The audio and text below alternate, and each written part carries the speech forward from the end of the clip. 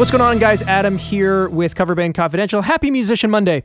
This is the post that we do on Monday mornings after a weekend of shows where we kind of share a little bit of knowledge to help you guys reset and get your mind in the game. This week's clip is from an interview that we did during the pandemic that absolutely broke my brain. This is a conversation we had with Finn McKenty, better known as the Punk Rock MBA. He has his own podcast. You should absolutely check that out if you're into the kind of music that he talks about, which is mostly like punk, metal, and hardcore. But he had a ton of really great insights on how we as musicians should really think of ourselves as entertainers and the things that we can do online to foster a relationship with our audiences that I don't think a lot of musicians, and especially cover band musicians, consider. After we did this interview, I took a really hard look at my online social media presence and realized that I really had some work to do. It's part of the reason why I changed up the way that I post to Instagram and Facebook, and it absolutely inspired the way that I post videos to YouTube, as well as building my following on TikTok. This was an absolute game changer for me, and if you haven't heard this full interview, you absolutely should go check it out. Also, a friendly reminder that the majority of the content that you get on these Monday posts is from our YouTube channel. We are dangerously close to hitting 1,000 subscribers, which opens up a lot of new features, so if you are not a subscriber already, please go ahead and do that. I'll put a link for that in the show notes. And with that out of the way, let's get into it. Musicians, how do you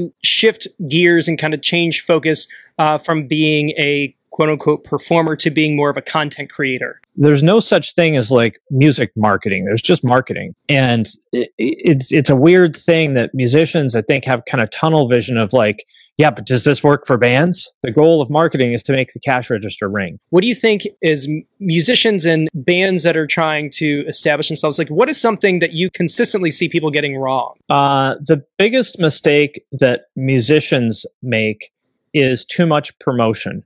Like just blasting people, watch my video, watch my video, watch my video, come to my show, come to my show, come to my show. Think of it the same way as if you are in a room with other humans. Pretend you're just walking around that room. If you've been to a networking event and there's that person that's just going around punishing everyone with handing out their business card, you're just like, dude, off. I don't know who you are. I don't want your card. Go away. That's the same mistake that musicians make. You have to understand, if you just Google marketing funnel, you'll see that before you ask people to give you money or their attention, and by the way, you need to understand that in a lot of cases, asking people to give you their attention is a bigger ask than giving you their money. We're all busy. We've all got, competing priorities like families and stuff like that. And so if you're asking somebody, take time away from, hanging out with your kids to listen to my song, that's actually a big ask. So before you do that, they have to know who you are. They have to care about you. They have to understand where you're coming from and why this is interesting and special. Musicians kind of jump the gun and go straight to the promotion part. And I think overlook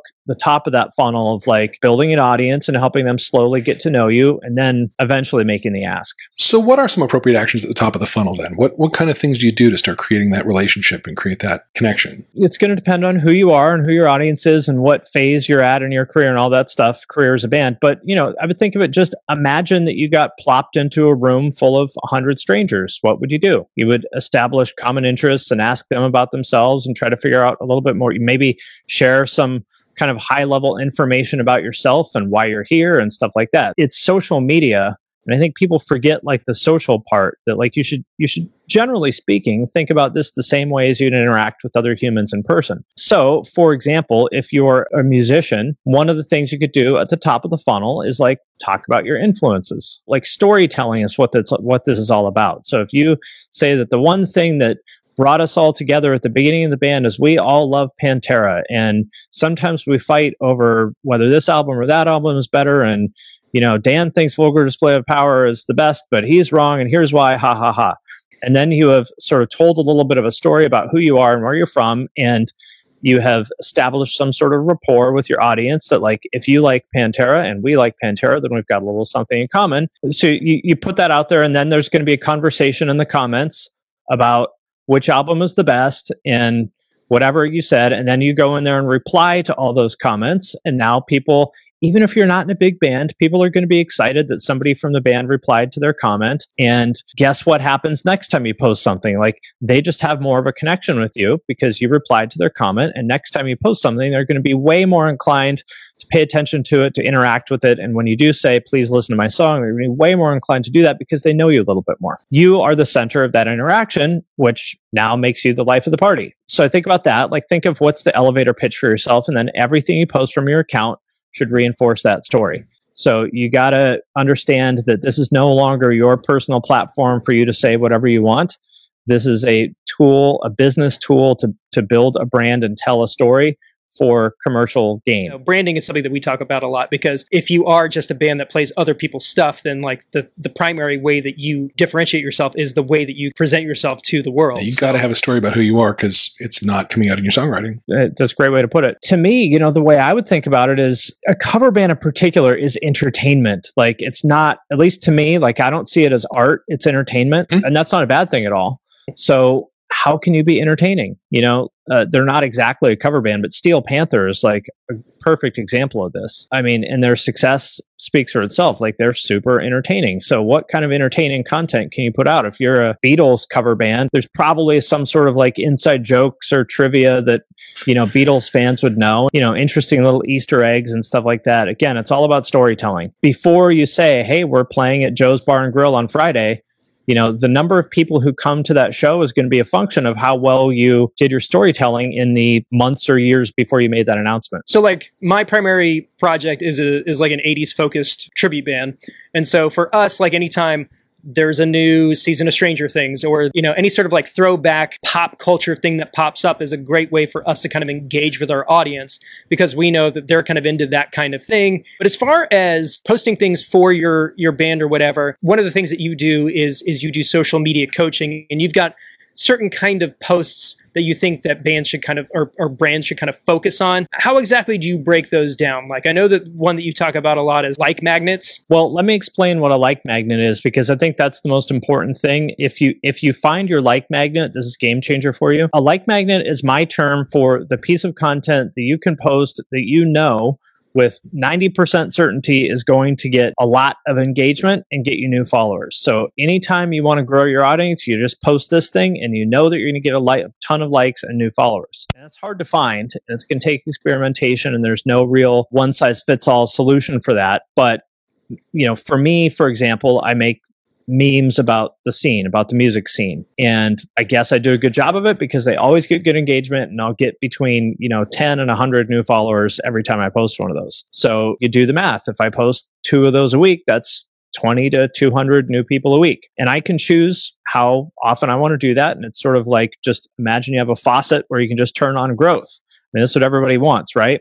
So that, I think, is the closest thing to like a magic bullet on social media. And that is the very top of the funnel. That's to get new people into your audience and just to make light, small talk conversation with your audience. And then once you've got those new people in there, eventually you got to have a little bit more substantial conversation with them, or else they're just going to, look at you as the guy that posts memes.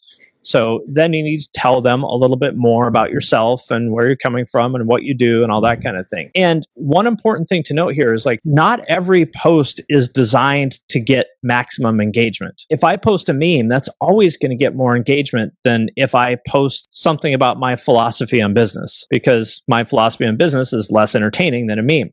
Sure. But that's okay, because that's not my goal with that post. The goal of my philosophy post is for the people who see this, I want you to know how I see things in business, so that then eventually, if I announce that I, have openings in my coaching program or something like that, that you might take me up on that. You got to eventually be willing to go for the ask and accept that not everyone's going to like that, because if all you do is optimize for engagement, then you're just going to be a meme page and you're going to get a lot of engagement and a lot of followers. But so what? To what end? If I was to put some rough guardrails out there, I would say that if you're in the situation where you're trying to grow your following, and this changes over time, for most people, aggressive growth is a goal of theirs. So if you were in that phase, I would say, roughly speaking, 70% or 60% should be content where you're optimizing for engagement. People are always looking for some sort of like, hack or workaround, or like it doesn't exist. You have to make good content, and then you use things like hashtags to get that content in front of good people, or in front of the right people. But everything I'm saying here assumes that you have good content. And by the way, you don't decide what's good content, the audience does. And it's sometimes a bitter pill to swallow, but you got to accept the fact that they're the judge, not you. So if you put something out there and nobody likes it, then that means it wasn't good content, at least in the eyes of your audience. Think of it like, there's these bands that won't play their big song. Yeah. And you're just like, why? Why don't you just play the song? Well, that's, that song doesn't really sound like us. That's our poppy song, but we don't play that because it's just like, dude, just get over yourself and give the people what they want. Play the song. Yeah, we cover artists don't have a problem with that. We'll play the song. Not a problem. Yeah, exactly. If you won't do it, the cover bands will. Darn right. However many Instagram followers you have, whether it's 10 or 10,000 or whatever, you're on stage and you can't play your instrument. What would you do? That's how I would think about this.